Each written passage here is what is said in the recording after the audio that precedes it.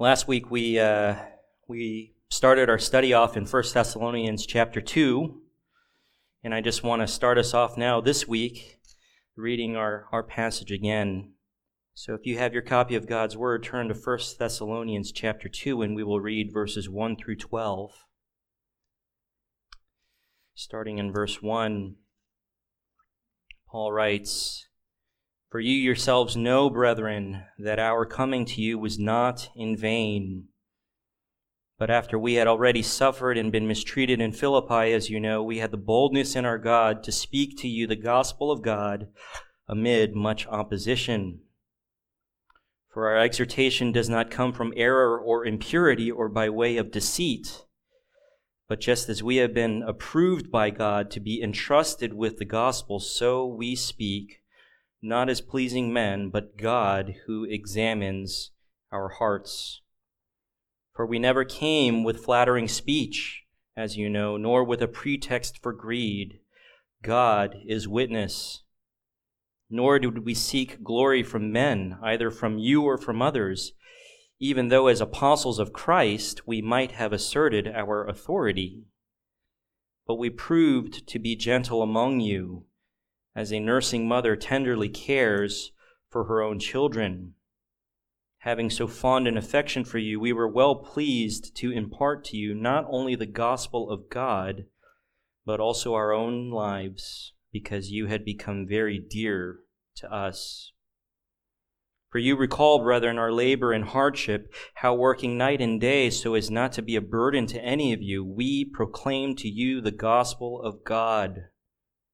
You are witnesses, and so is God, how devoutly and uprightly and blamelessly we behaved toward you believers, just as you know how we were exhorting and encouraging and imploring each one of you as a father would his own children, so that you would walk in a manner worthy of the God who calls you into his own kingdom and glory."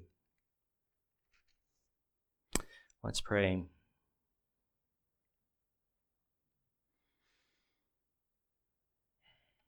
Lord, thank you again for another opportunity to gather for the preaching of your word as part of our corporate worship together this Sunday morning.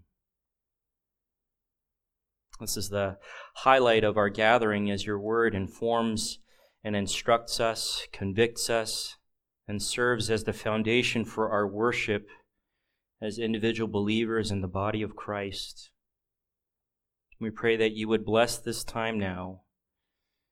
Enable me to clearly articulate and explain the text and give eagerness and attentiveness to the congregation as they listen and worship. We pray these things in Christ's name.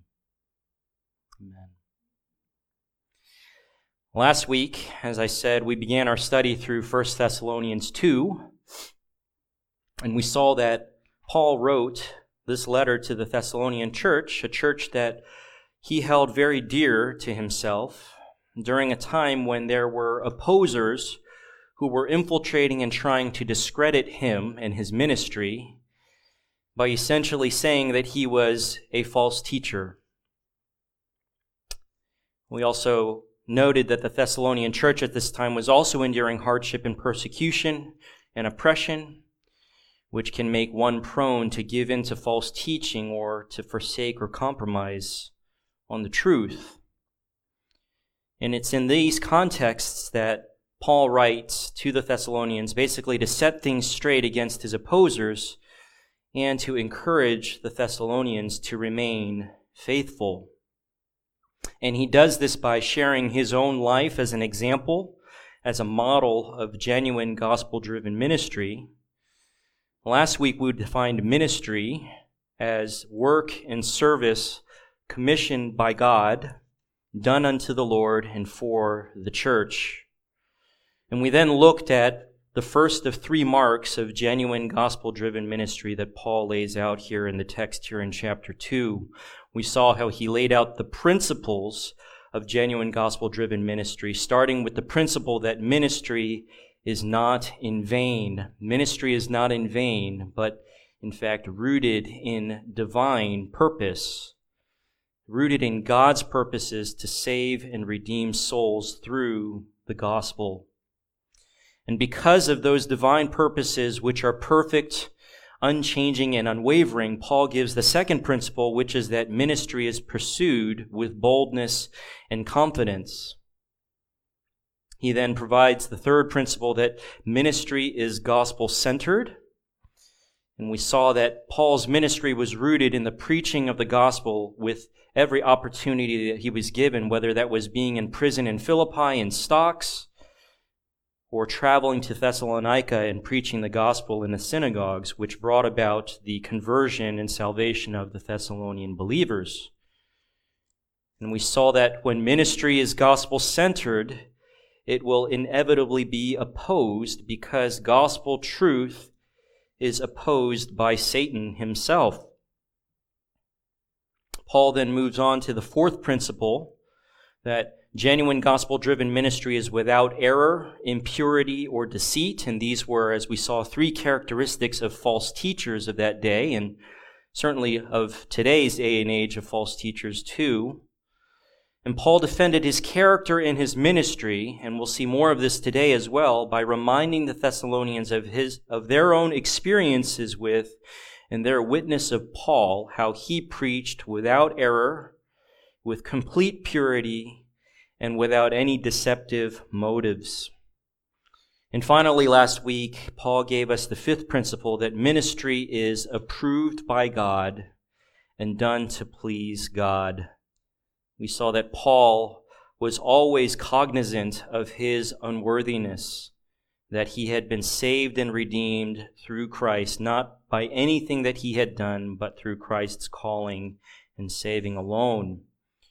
He was essentially examined and deemed fit by God, approved by God for ministry, the ministry of preaching the gospel, and he was then entrusted with the gospel, not to do what he wanted, but to do the work of the Lord. And he responded to God's calling and his approval with willing, obedient, and persevering service.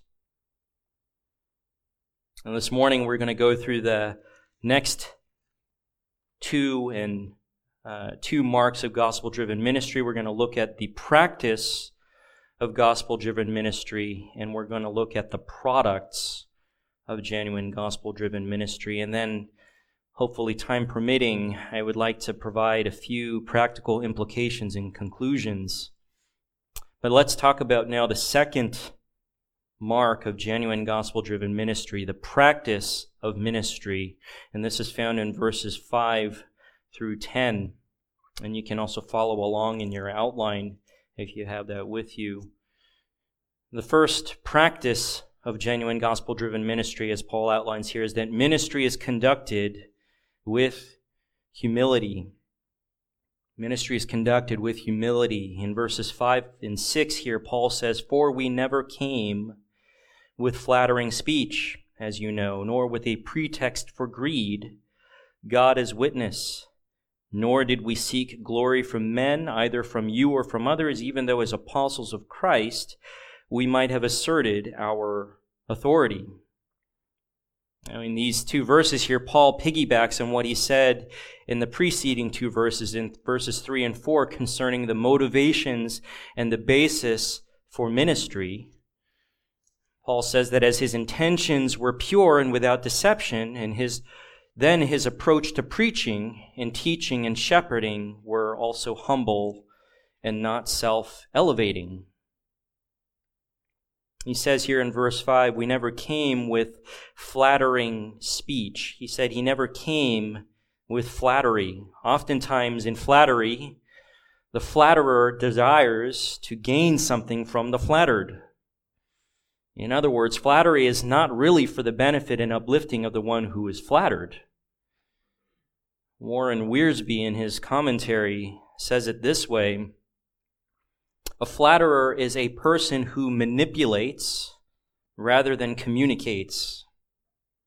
A flatterer can use either truth or lies to achieve his unholy purpose, which is to control your decisions for his own profit.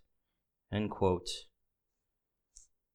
Now here we also see a couple of other things that Paul does. Paul refers to the Thessalonians' own personal experiences with him, as well as God's own witness of Paul as well. He says in verse 5, "As you know, and God is witness."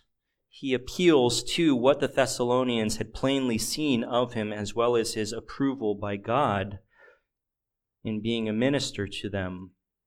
And he says this as evidence that he was not trying to get anything from the Thessalonians. Based on what they saw of him in his conduct and his character, he had no desire to garner any financial or personal gains from them.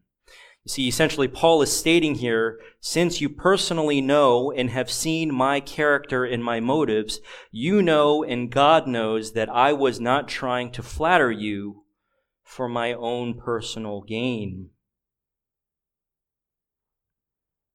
In verse 6, Paul goes on, he says, given his reputation and recognition as an apostle of Christ, he could have theoretically played that card, if you will, in putting himself forward as deserving some pampering and personal satisfaction. He says there, we could have asserted our authority as apostles of Christ with the intention, obviously, of seeking glory from men, but he did not do this.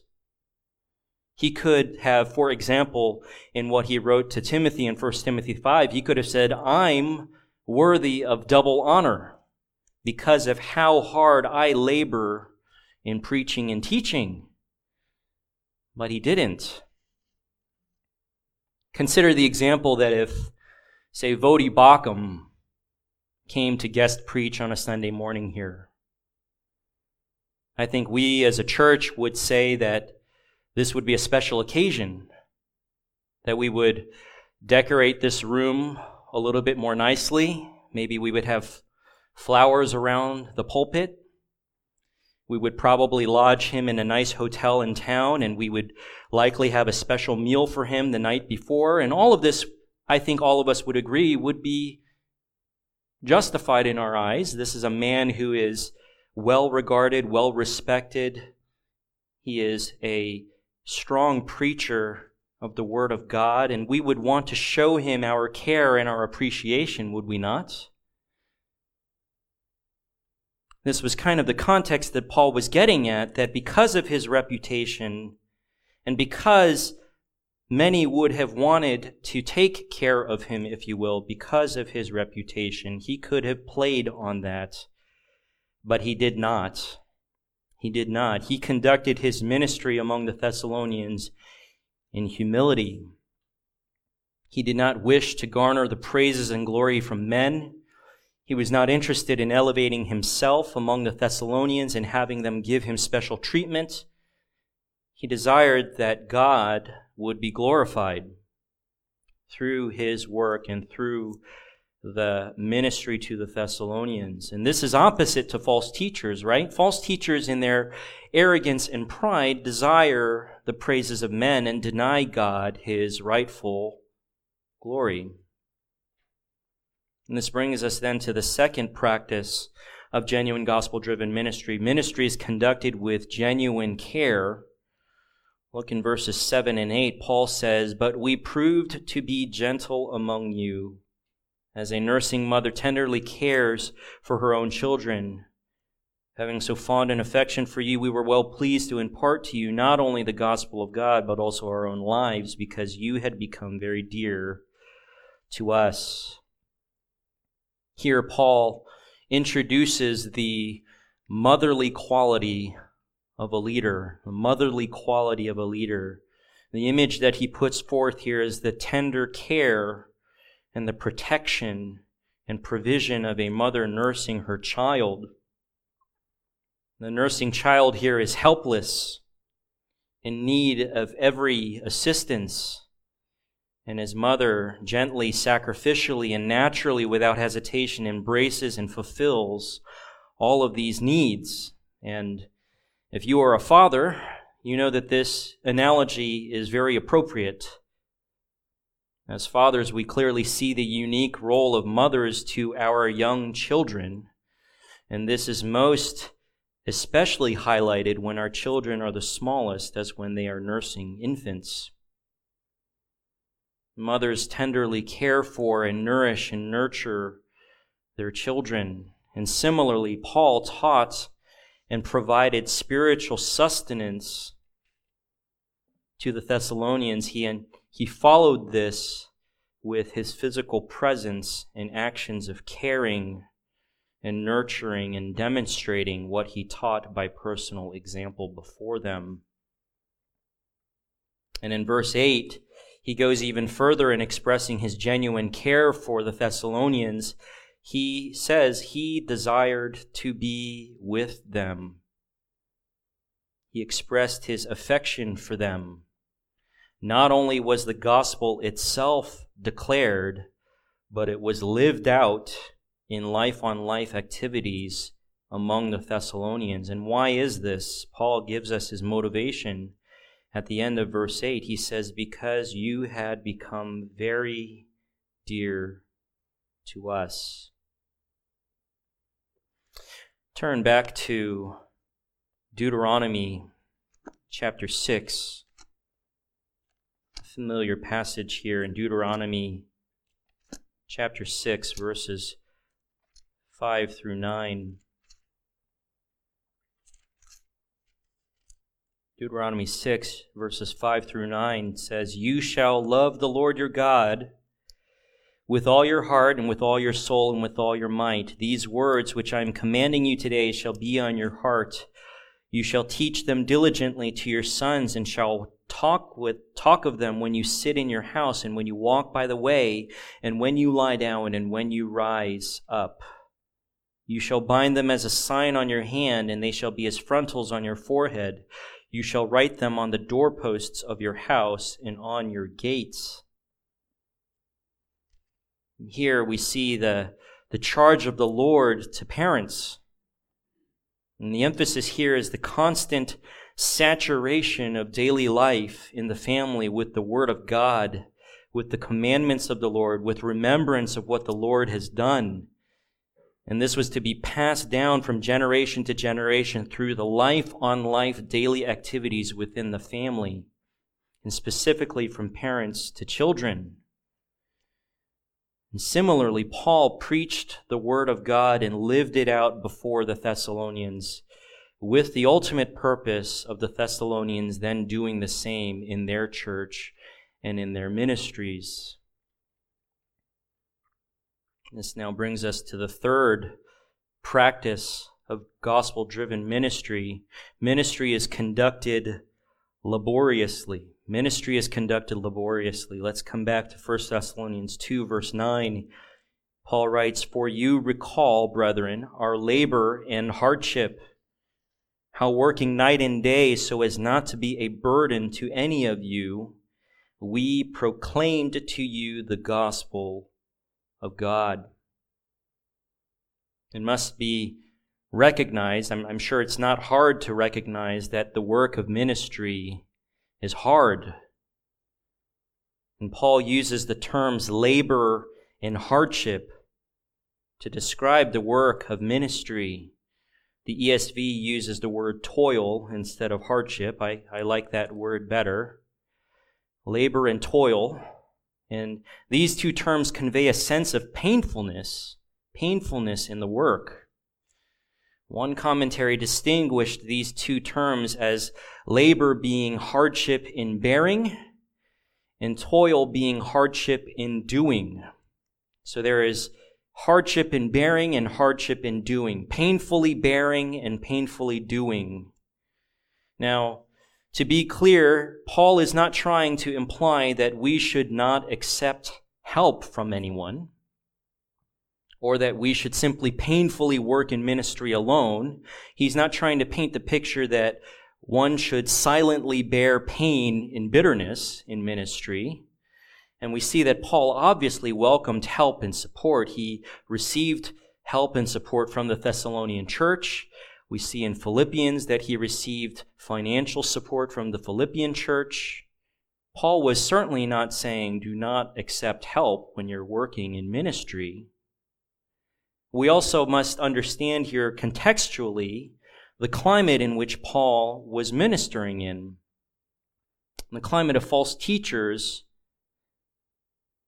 who were in it for self-gratification at the expense of others. He was ministering amongst a climate of false teachers who ordinarily and regularly were trying to benefit at the expense of other people. And so for Paul here, he wanted to go to the other extreme.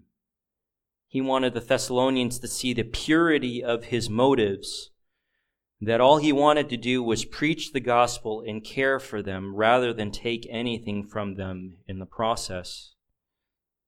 He did not do anything out of selfishness or conceit. But obviously, to accomplish this, it undoubtedly made his labor and toil great. Now, what type of labor and toil exactly is Paul referring to here? There is obviously the hard work of ministry itself, which can obviously involve hardship in bearing and hardship in doing. But in Paul's case here, it also involved practical work, practical vocation as a tent maker. And this manual physical work obviously was done so that he could earn money to support himself and therefore not rely on or depend upon others for support. Paul said that he labored here, we see in verse 9, he labored night and day. In other words, he would use every waking moment for work in ministry and work in vocation. He likely worked throughout the day in opportunities for ministry among the Thessalonians, and then after all had gone to sleep, he likely worked at night on his other vocation.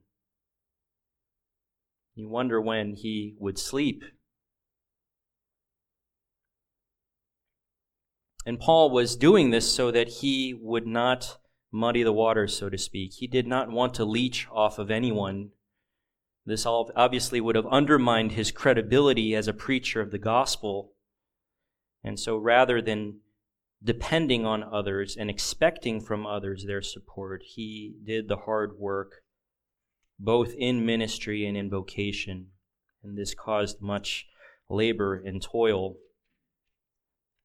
We know that Paul was obviously a supporter of work. If you turn just a few pages over to 2 Thessalonians chapter 3, he outlines even more why work was necessary. In 2 Thessalonians 3, verses 6 through 10, he writes to the Thessalonians, he said, "Now we command you, brethren, in the name of our Lord Jesus Christ, that you keep away from every brother who leads an unruly life, and not according to the tradition which you received from us.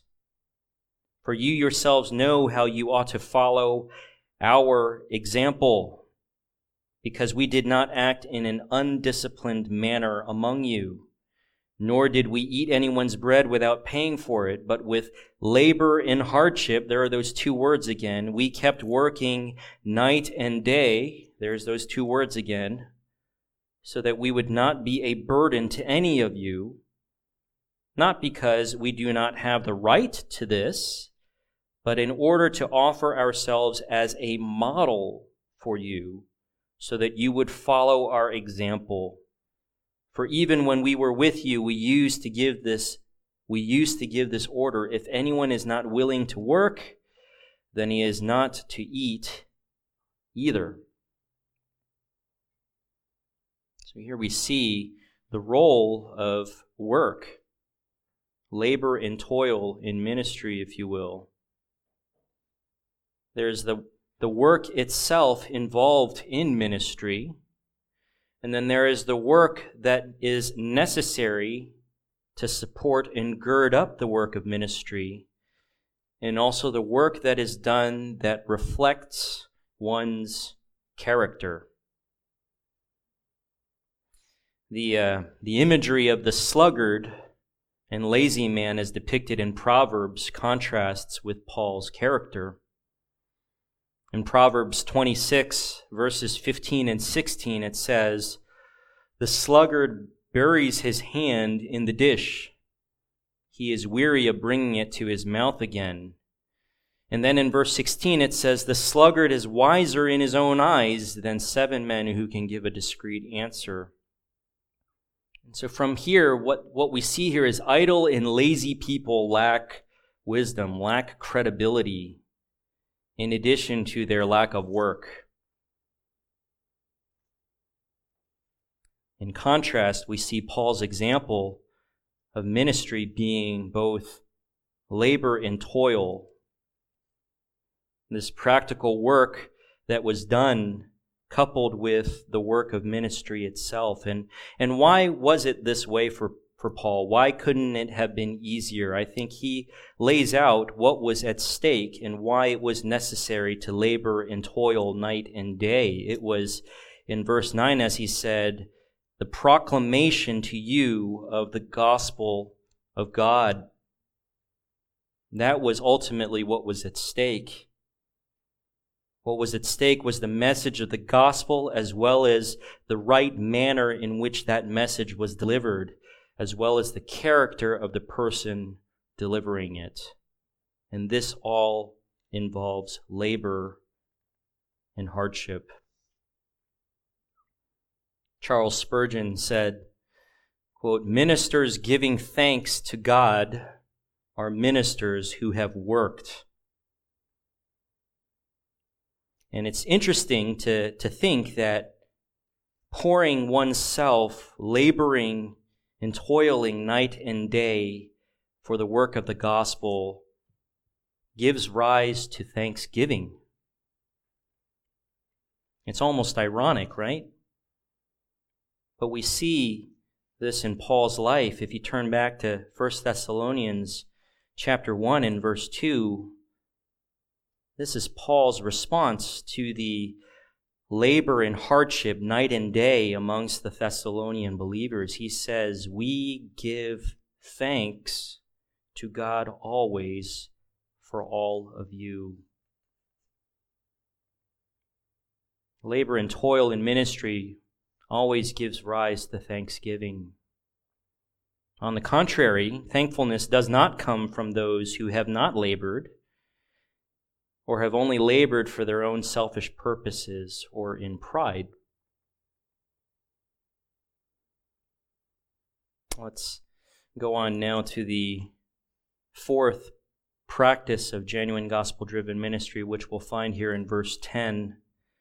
Ministry is conducted above reproach. Conducted above reproach. Paul writes, "You are witnesses, and so is God, how devoutly and uprightly and blamelessly we behaved toward you believers." And so here again we see Paul referring back to the eyewitness account of the Thessalonians themselves, as well as God's witness of Paul's conduct as he speaks of his character and his integrity, basically. He says that he conducted himself devoutly and uprightly and blamelessly. These are 3 specific terms specially selected. Devoutly carries the meaning of accountability before God. Uprightly refers to right actions according to the law of God. And blamelessly refers to how one is seen by others. In other words, Paul's conduct could be assessed or judged to be right based on God's standards as well as man's observation. We see that Paul ensured that his actions did not undermine his message. In his conduct, he was able to be trustworthy to the Thessalonians as he preached and ministered to them. And his conduct left no opportunity for his opposers to successfully accuse him. They could criticize him, they could falsely accuse him, but they could not rightly and justly accuse him of wrongdoing. And as such, even in the face of outside opposition, Paul could appeal to his proper conduct, both right before God and right before men, which could not be denied. See, integrity is important in providing consistency between the messenger's message and the messenger's conduct, as well as providing authority of the messenger's message because of the messenger's reputation. So we've looked here now at the second of three marks of genuine gospel-driven ministry. Let's quickly go through the third and final mark of genuine gospel-driven ministry, the products of ministry, and we'll find this in verses 11 and 12. The first product here is that genuine gospel-driven ministry will uplift the brethren. It will uplift the brethren. In verse 11, Paul writes, "Just as you know how we were exhorting and encouraging and imploring each one of you as a father would his own children, so that you would walk in a manner worthy of the God who calls you." The first product of Paul's ministry was the Thessalonians' salvation as well as a deeper walk with the Lord. We see that Paul has preached the gospel to them clearly, without error. He's lived out the gospel amongst the Thessalonians. And in so doing here, he says that he exhorted and encouraged and implored each one of them as a father would his own children. And so, pairing the gentleness and care like a mother, from verse 7, Paul now exhorts and encourages and implores with the authority and leadership of a father with his children among the Thessalonians. John MacArthur writes, "These are among the ways a father is to lead his children, by exhorting them, encouraging them, and imploring them. This means coming alongside each of them personally and teaching them God's pattern for conduct. It means encouraging them to be faithful when the choices are hard, and it means warning them that there are consequences when they do wrong." End quote. Like a father with his children, Paul came alongside and urged the Thessalonians to walk in obedience. This is that exhortation. He motivated them to consistently obey, even in difficult circumstances. This is the encouragement. And he warned them from his own experiences of the consequences of deviating from God's instructions. That's the imploring. Warren Wiersbe, again in his commentary, says, quote, "Christian encouragement must not become an anesthesia that puts us to sleep. It must be a stimulant that awakens us to do better." And as a result of the exhorting and encouraging and imploring from Paul, the believers in Thessalonica were uplifted toward obedient and godly living. Paul taught them that they were to walk in a manner worthy of God. In other words, obedient living that honors the Lord. And through his exhortation and encouragement and imploring, they were uplifted to walk in this manner and to exemplify this worthy walk before others.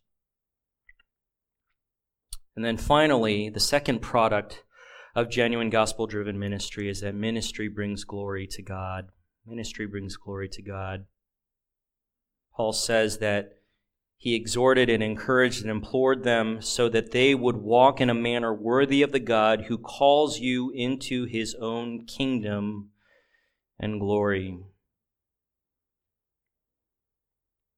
We see that obedient Christians reflect God's glory. Obedient Christians please God, thereby bringing God glory. We glorify God as we walk in a manner worthy of him and his calling.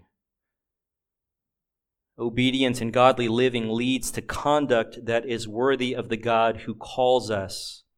It lifts high the kingdom of God and the glory of God that his people will be a part of for all eternity. In verse 12, that phrase, who calls you? Walk in a manner worthy of the God who calls you. And that phrase is in the present tense. In essence, Paul is saying God is calling and continues to call you. Believers are continually being called to walk in a manner worthy of God and expectant of his kingdom and his glory. This same charge, walking in a manner worthy, is echoed throughout Paul's writing.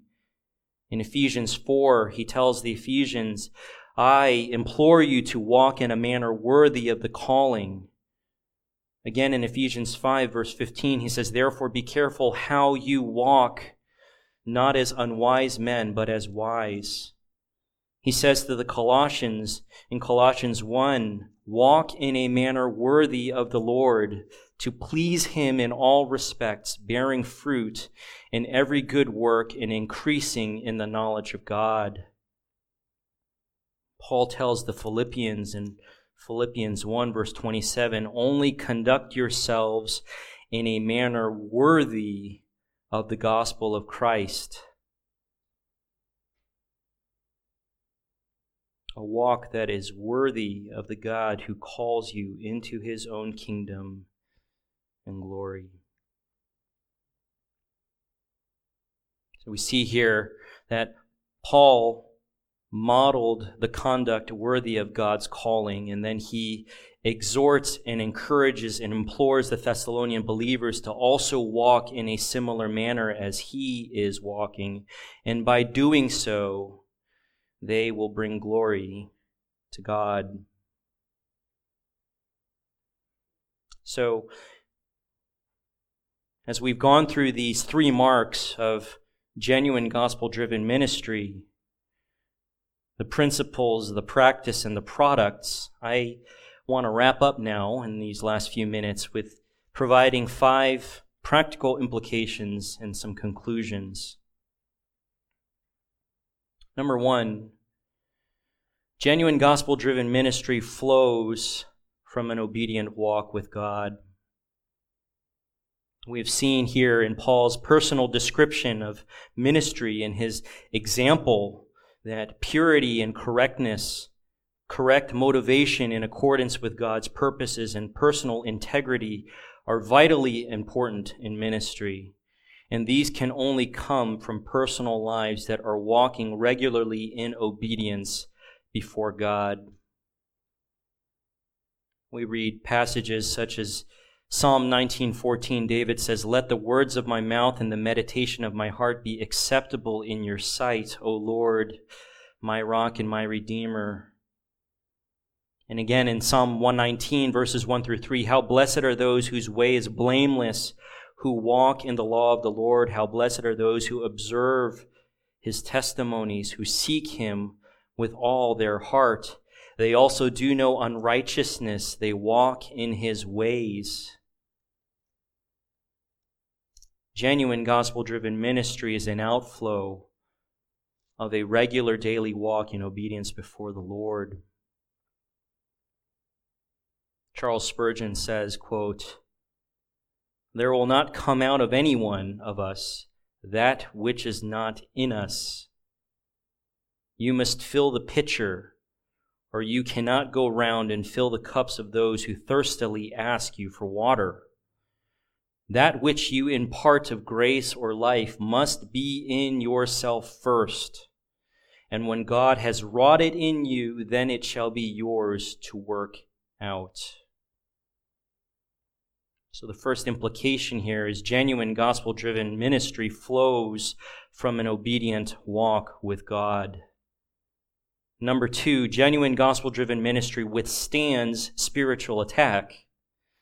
In our passage here in 1 Thessalonians, Paul also stated that before men and God as witnesses, he could stand confident that his conduct was devout, upright, and blameless. He says in 2 Corinthians 1, verse 12, "For our proud confidence is this, the testimony of our conscience, that in holiness and godly sincerity, not in fleshly wisdom, but in the grace of God, we have conducted ourselves in the world, and especially toward you." Nothing can derail ministry that is ordained by God and driven by His purposes. And this doesn't mean that ministry will not be hard, but it will withstand spiritual attack. Moreover, it will also withstand attempts to discredit the one who is ministering. As one pursues ministry with pure motives, according to God's purposes and with right conduct, that individual will be able to remain firm with confidence. Number 3, genuine gospel-driven ministry embraces the vulnerable and needy. We saw from Paul's expression of tender care, his genuine care for the Thessalonians, that this was complete. It was impartial. It was not selective. He didn't go to a specific group of Thessalonians and only minister to them. He embraced all of them. And this included those who were in great need and those who were most vulnerable to being taken advantage of. In James chapter 1, verse 27 and chapter 2, verse 1, he says, "Pure and undefiled religion in the sight of our God and Father is this, to visit orphans and widows in their distress, and to keep oneself unstained by the world. My brethren, do not hold your faith in our glorious Lord Jesus Christ with an attitude of personal favoritism." James also understood, as Paul did, and taught that care and service toward the body of Christ was not to be with favoritism, and it was to extend especially to the most vulnerable and needy. And so one question to ask ourselves as we serve in ministry, is there some unwarranted selectiveness to our ministry? Am I unwilling to minister to certain people? And if the answer is yes, we must repent and ask God to strengthen and equip us to minister to all who are His own. And fourth, genuine gospel-driven ministry is worthy to be modeled. Worthy to be modeled. And this is a recurring theme of Paul's letters. He said in 1 Thessalonians 1, verse 6, "You also became imitators of us." And he says this numerous times, 1 Corinthians 4, verse 15, to the Corinthian church, "For if you were to have countless tutors in Christ, yet you would not have many fathers, for in Christ Jesus I became your father through the gospel. Therefore I exhort you, be imitators of me." Ephesians 5, he says, "Therefore be imitators of God as beloved children." And the author of Hebrews writes in Hebrews 13, "Remember those who led you, who spoke the word of God to you, and considering the result of their conduct, imitate their faith." Imitate their faith. We see here that Paul imitated Christ and modeled Christ before the Thessalonians. And the Thessalonians then imitated him, and in so doing, they imitated the character of Christ as well in their own lives. And we can see how the Lord has worked through that through Paul's ministry to the Thessalonians and then the Thessalonians' ministry beyond. In chapter 1, verse 8, we see that the gospel was spread to Macedonia and Achaia. So genuine gospel-driven ministry is worthy to be modeled. And then finally, genuine gospel-driven ministry spreads the gospel.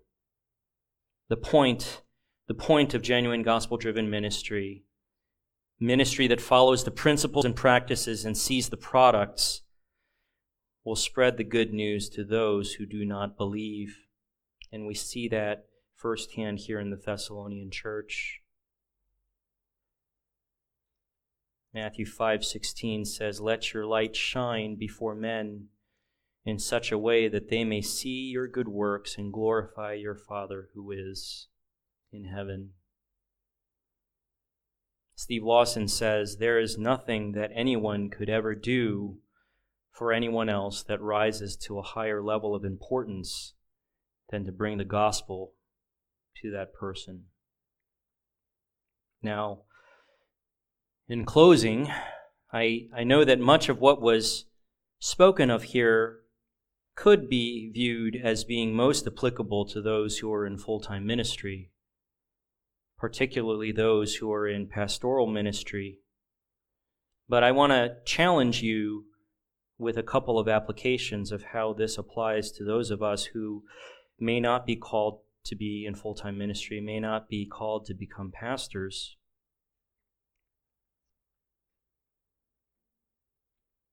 Number one, we must pray for our pastors and shepherds, that they would pursue genuine gospel-driven ministry according to the Word of God. So certainly much of what I said has a lot of applications to those who are in full-time ministry and who are pastors and shepherds.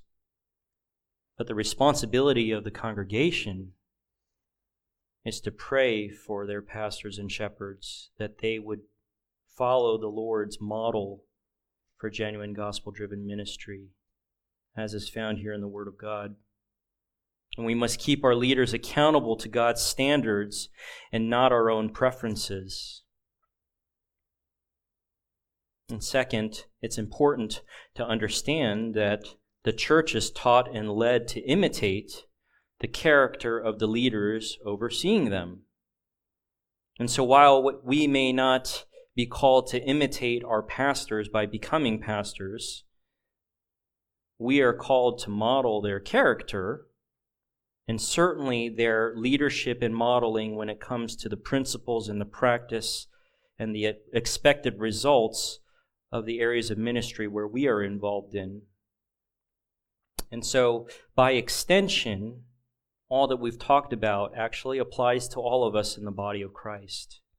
All of us have been called as parts of the body of Christ to be involved in genuine gospel-driven ministry, and therefore these marks apply just as much to each one of us. Ephesians 4, verses 11 through 13 says, "He gave some as apostles, and some as prophets, and some as evangelists, and some as pastors and teachers, for the equipping of the saints, for the work of service, to the building up of the body of Christ, until we all attain to the unity of the faith and of the knowledge of the Son of God, to a mature man, to the measure of the stature which belongs to the fullness of Christ."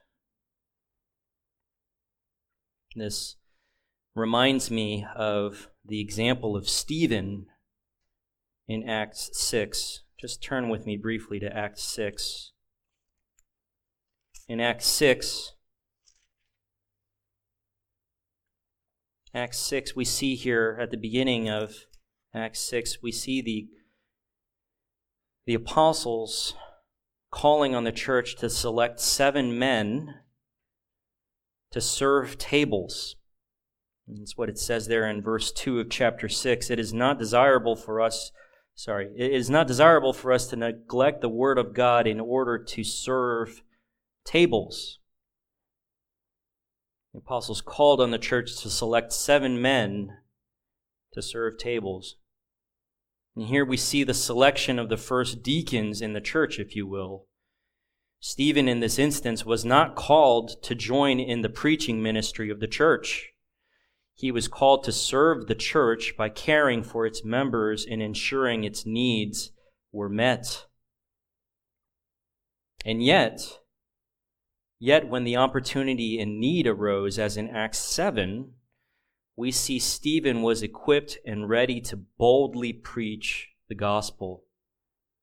In fact, we see how Stephen was an obedient man of God. He walked in intimacy with the Lord. He was knowledgeable in the Word of God and handled it properly. His conduct and character were above reproach, as evidenced by the fact that he was selected to be among the first 7 deacons, first 7 table servers.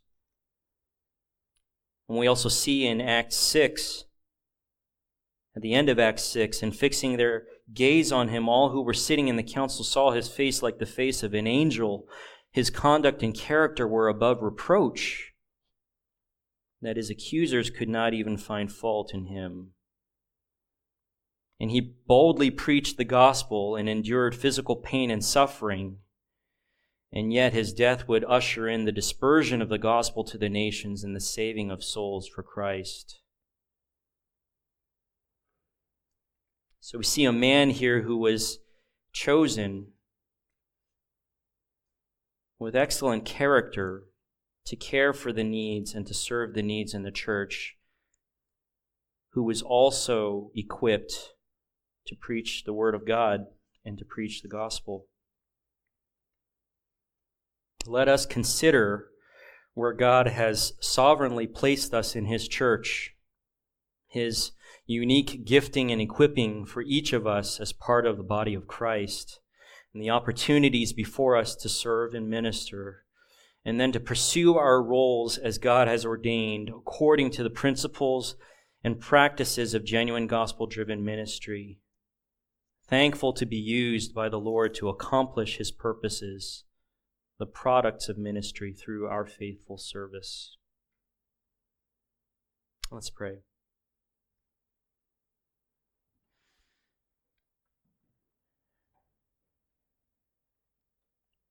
Gracious Father, we thank you for this time to open your word together, to consider what you have shown and taught us through the life of your servant Paul and the example of the Thessalonian church.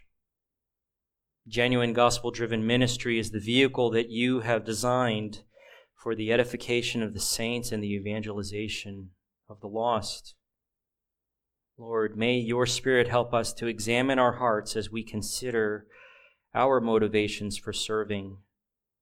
May we do so with pure motives and with correct conduct. Help us to serve wholeheartedly, understanding the labor and toil involved in caring for the saints and sharing the gospel with the lost. And would you encourage your people as we see your Spirit work through us for the building up and equipping of the church and the saving of souls for your kingdom. May this cause us to respond in praise and thanksgiving to you, and joy and appreciation for the ones you have surrounded us with in the church as partners in ministry. We pray this all in the name of Jesus. Amen.